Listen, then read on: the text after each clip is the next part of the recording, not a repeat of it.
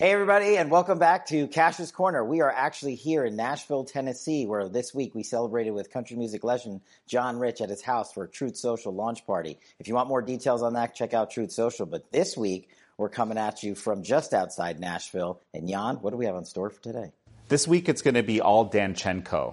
There's a Danchenko case is in court. John Durham is prosecuting it personally, which is kind of amazing. Yeah. There's this revelation by Agent Auten that there was $1 million offered to Christopher Steele to offer corroborative evidence, which Christopher Steele could not provide for $1 million. But I think we actually need to go back to the beginning. There's so many people that watch this show that have watched the ins and outs of this over the last 5 or longer years.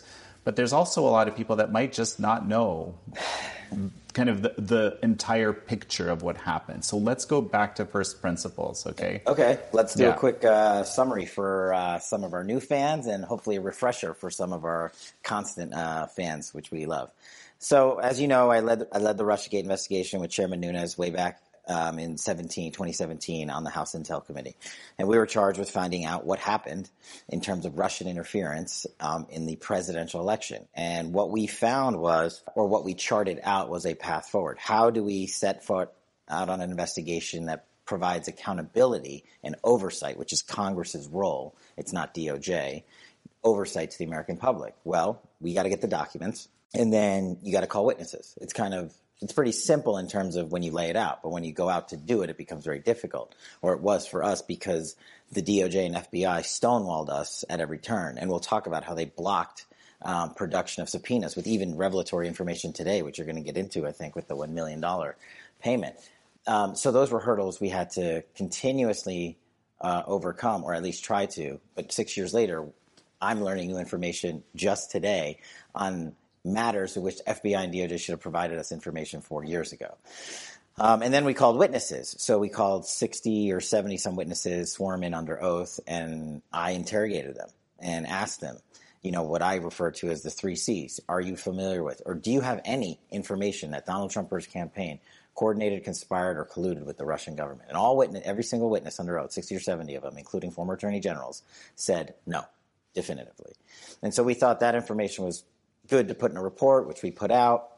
The Nunes memo came out. Everybody's familiar with that. If they're not, you should read it. 4 pages, quick read, get you right up to speed. And if you really want to dive in, Lee Smith is the best. The Plot Against the President. He wrote the story of how Devin and I ran the Russiagate investigation and many of its findings, and it was turned into this wonderful documentary by Amanda Milius, The Plot Against the President. So if you got 90 minutes this weekend, I suggest you watch it. If you really want to get up to speed, it's got all the actual players, Devin, myself, and so many others in that movie, detailing what you and I have been working on for the last, half decade now. Before we go deeper, now that we have these transcripts, lay out for me the case that Durham is making. Yeah. So quick recap for our audience on Igor Danchenko. He's been charged by Special Counsel John Durham in his ongoing investigation with 5 felonies, 5 counts of lying to federal agents or federal authorities. And I'll summarize the 5 basically in total. What John Durham is saying is that Igor Danchenko, who was Christopher Steele's #1 source for the Steele dossier, lied to the FBI on multiple separate occasions about matters that have such great consequence that they threw the FBI off track. And John Durham has now caught him. The unique part is that Igor Danchenko, and we covered this extensively with last week's exploding news of Igor Danchenko himself being a confidential human source of the FBI, is that Igor Danchenko, went to Christopher Steele, and he went to the FBI, and he went to Charles Dolan, and he went to purportedly Sergei Milyan and a few other folks, and had these meetings and said he had this information. And the sum and total of it is John Durham is saying, you actually lied about what you said to Charles Dolan, to the FBI. You lied about what you said about Sergei Milyan to the FBI. You lied about your interactions with a few other people to the FBI about when you said things and or what you said to them in such a manner that it was consequential to an important investigation they were running at the time. So he's saying you lied 5 separate times. That's a lot. It's as we know, Michael Sussman was charged with 1 count of lying. Now we have 5 separate counts for Danchenko. So that's the summary of the case. But I think what we are going to look for as this case unfolds is the substance that John Durham puts out there. We're going to get into this whole $1 million thing. We're going to also talk about probably on future episodes about Charles Dolan, the Hillary Clinton operative, who pumped out Steele information that we are now learning for the first time to possibly government agencies and the media.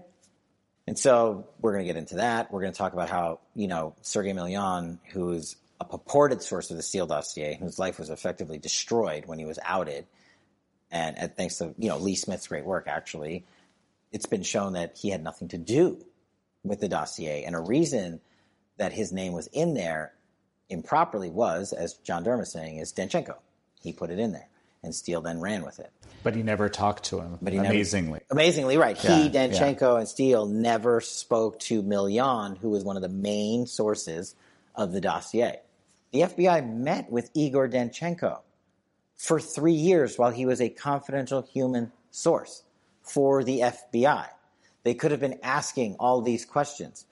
But as I've said from the beginning, the FBI is smart enough to know the questions they don't want answers to, because they didn't want their investigation to be shut down.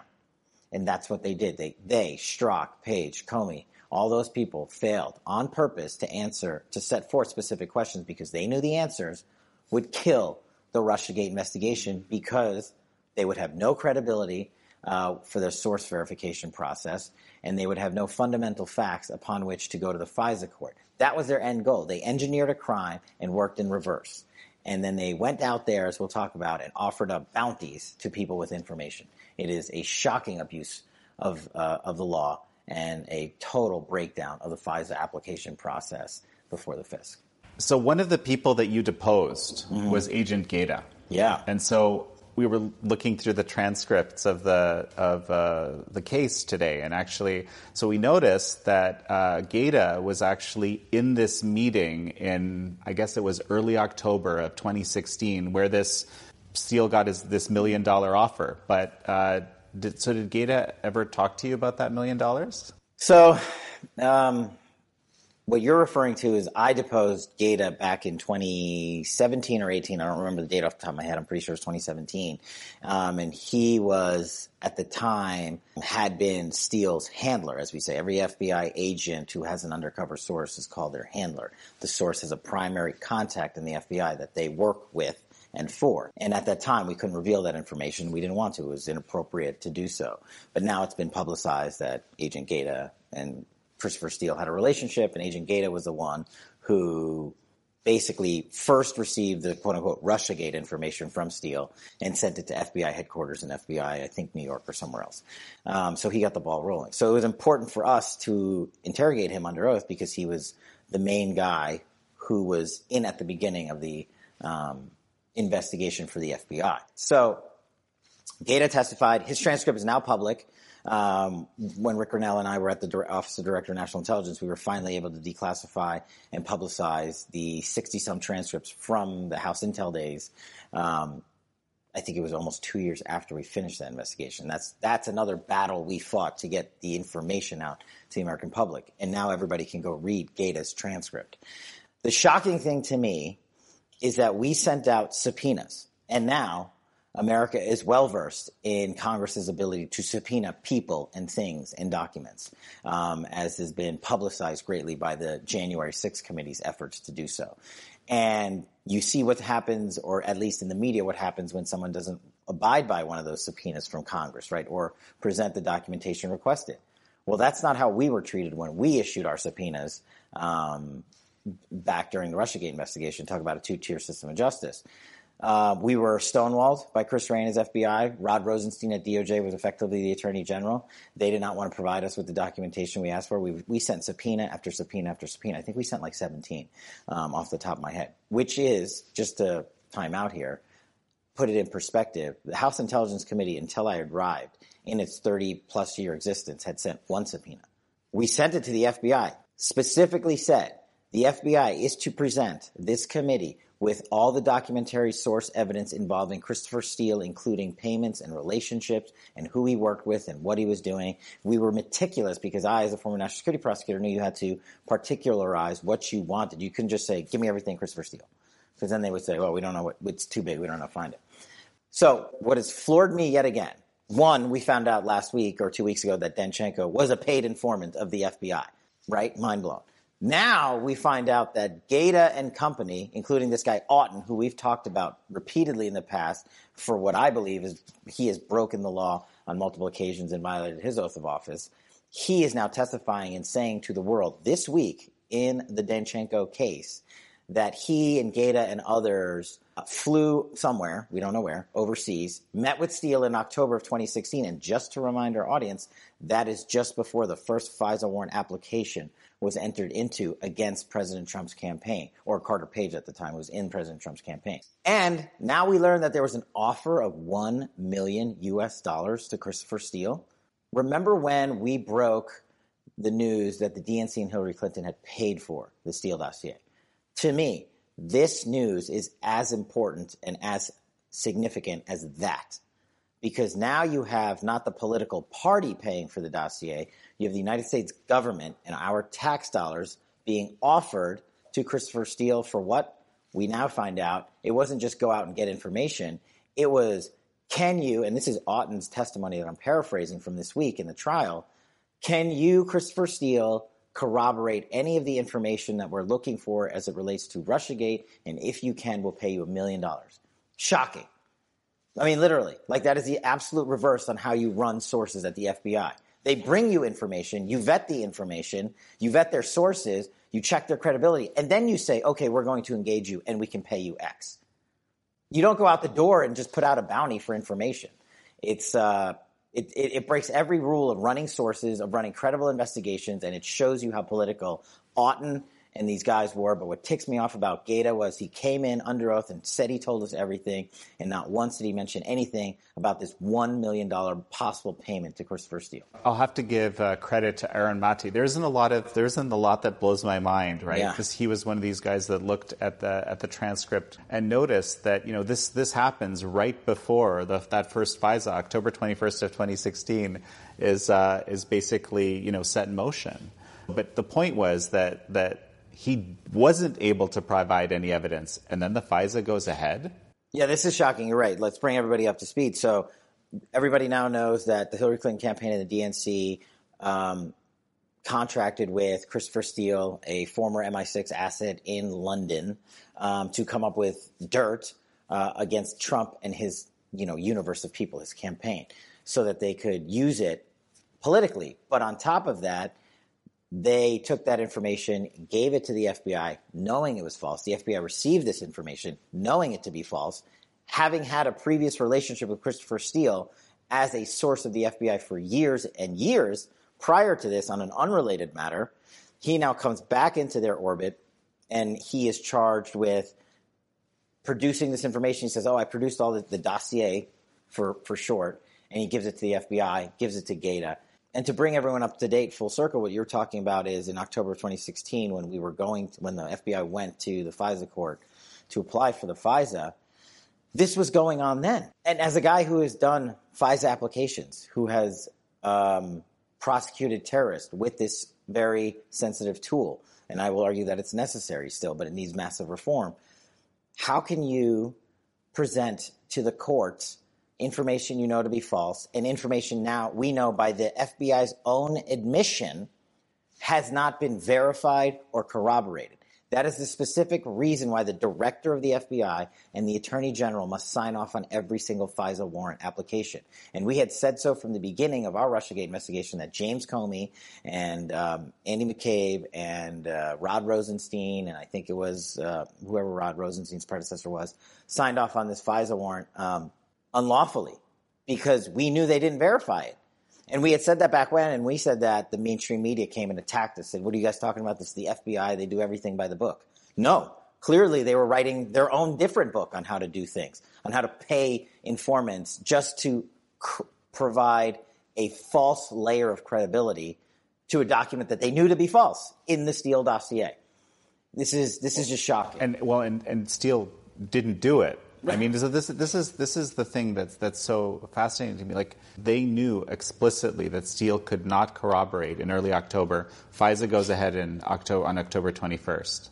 It's amazing. It's amazing in a terrible way, because as we now know, which we found out during our investigation but weren't able to talk about for some time, the Steele dossier is in every FISA application involving Carter Page, all four, the whole thing.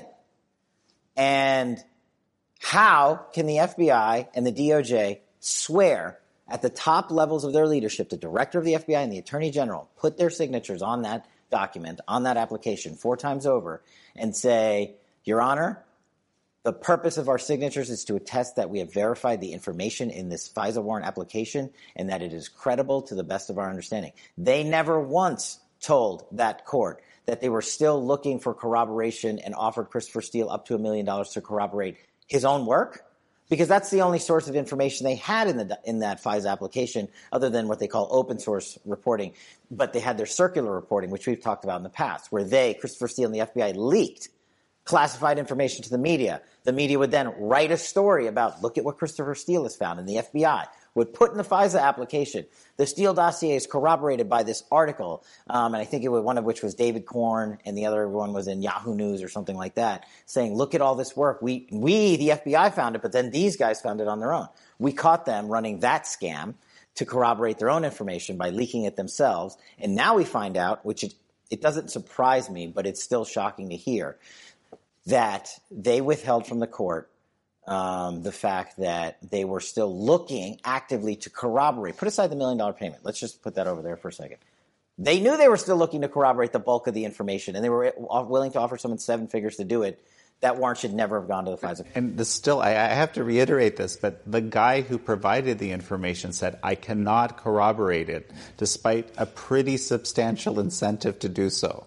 It's mind-blowing. That's it. The guy who started, Christopher Steele, who is the originator of the Russiagate hoax, conspiracy, fraud, whatever you want to call it, based on his dossier, that's the information. This guy, he said, who has listed sources in the dossier, A, B, C, D, or 1, 2, 3, 4, whatever it is, he gets called out here by us, and what the FBI should have done was gone to those sources specifically and said, okay, you're Christopher Steele's source, we want to talk to you. That's how you corroborate the credibility of the witness yourself, the source, Steele.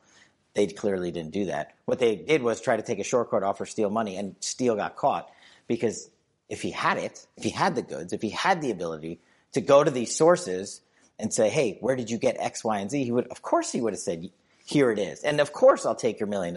This is a man, Christopher Steele, who said from the beginning, in his own words, and it's in the Nunes memo, that he hated Donald Trump and wanted to do everything he could to prevent him from becoming the next president of the United States. This is the FBI source, Christopher Steele, saying that.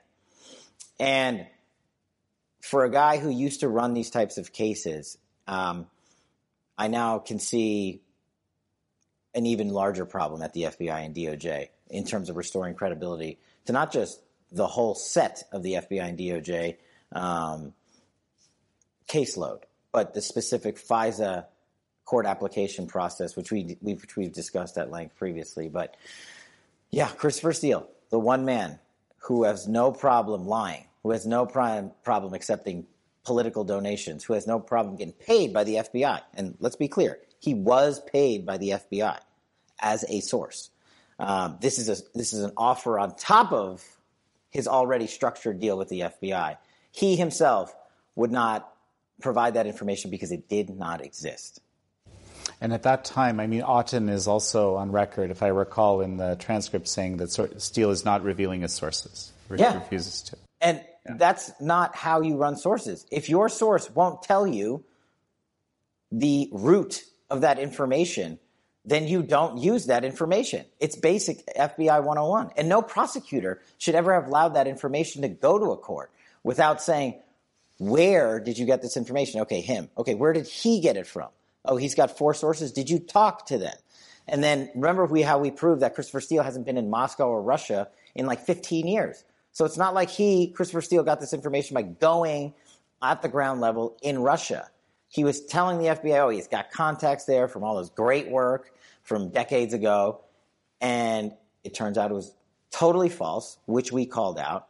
And we knew the FBI couldn't corroborate because we showed in the Russiagate investigation these sources and this information was false. And now we have this to add on top of the FBI's corruption and how they run confidential human sources to yet again cover up their own corrupt activities. It is unlawful, totally unlawful, and why this guy Auten isn't being prosecuted is beyond me. And I just want to kind of mention this because probably everybody is aware, but it still blows my mind that, this isn't just any kind of investigation. This is an investigation into the Republican presidential candidate's campaign, right, that is being authorized. So it's, particularly sensitive, one might say. Well, if you ever had a question as to why, their impetus, they being the James Comeys and McCabe's and Strzoks of the world, they being the, Rod Rosenstein or his predecessor, Rosenstein signed off on at least one, if not two, of the warrants, but they were started in the Obama administration. I think Loretta Lynch was the AG, or Sally Yates. I can't remember. But all of these people's biases have now been borne out.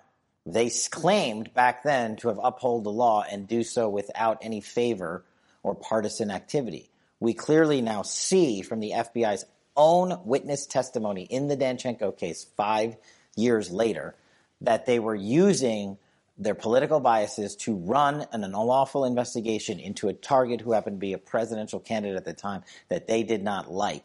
And James Comey and others have come to the witness stand and have come to the media repeatedly lying about their intentions. And I'll tell America, just look right here. They got a million more reasons to prove why the FBI was completely corrupt and bankrupt from the inside and out.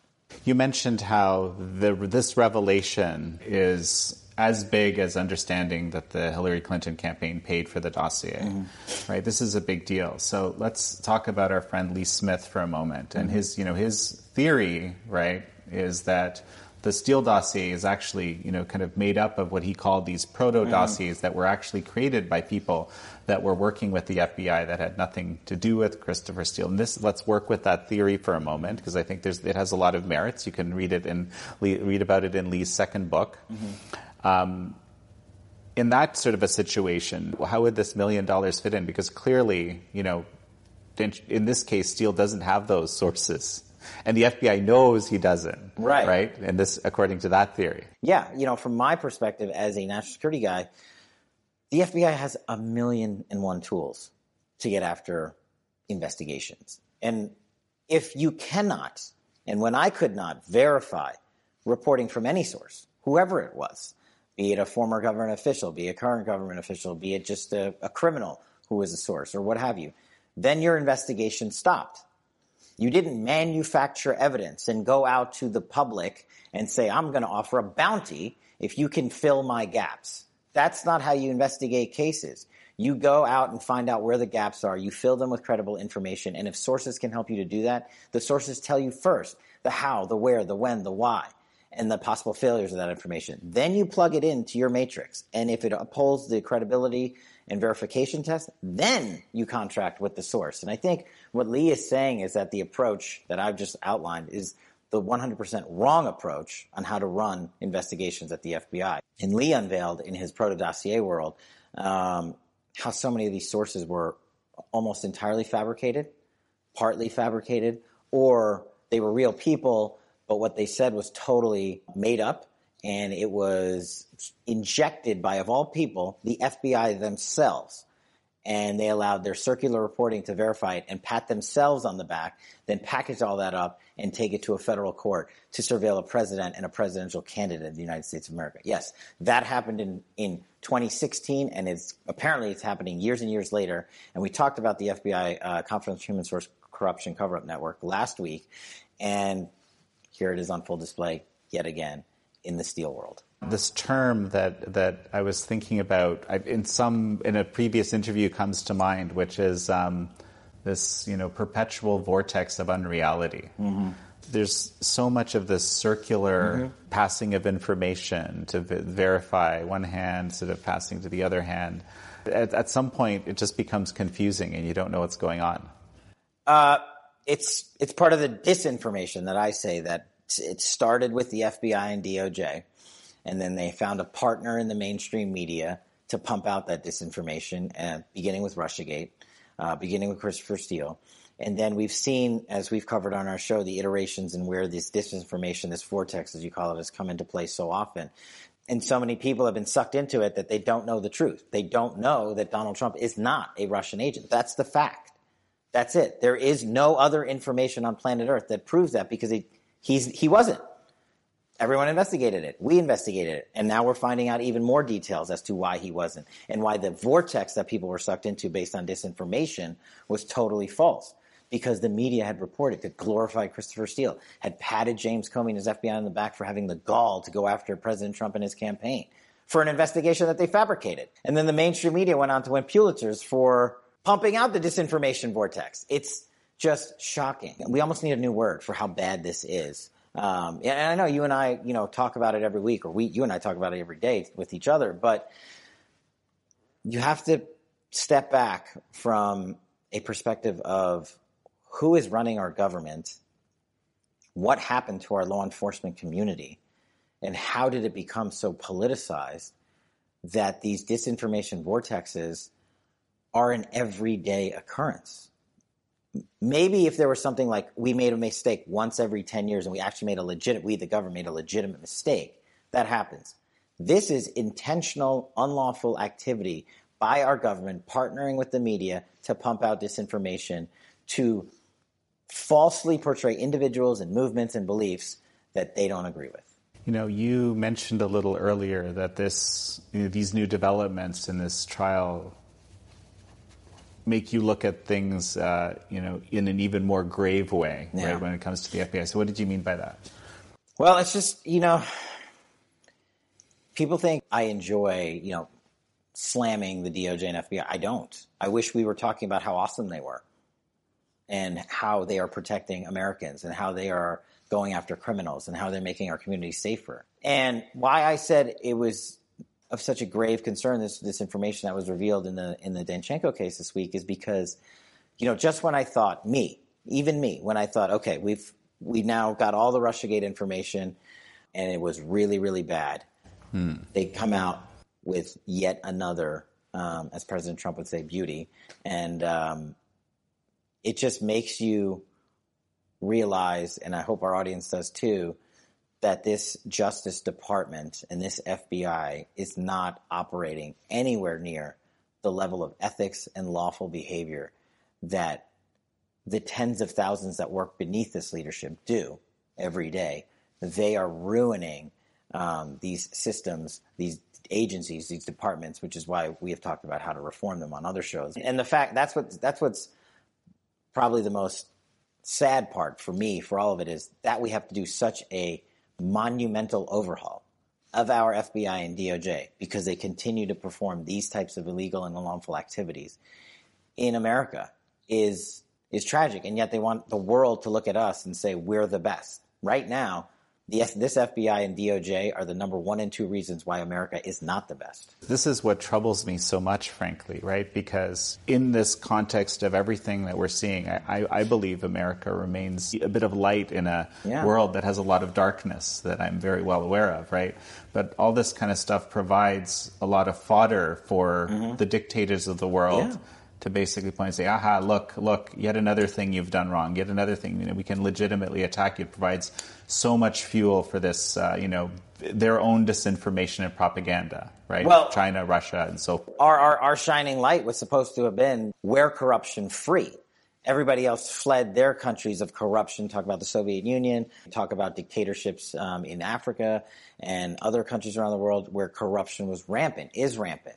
It seems we have transported that corruption into modern-day America and at the FBI and DOJ and the intel community and DOD, which we've talked about on other episodes.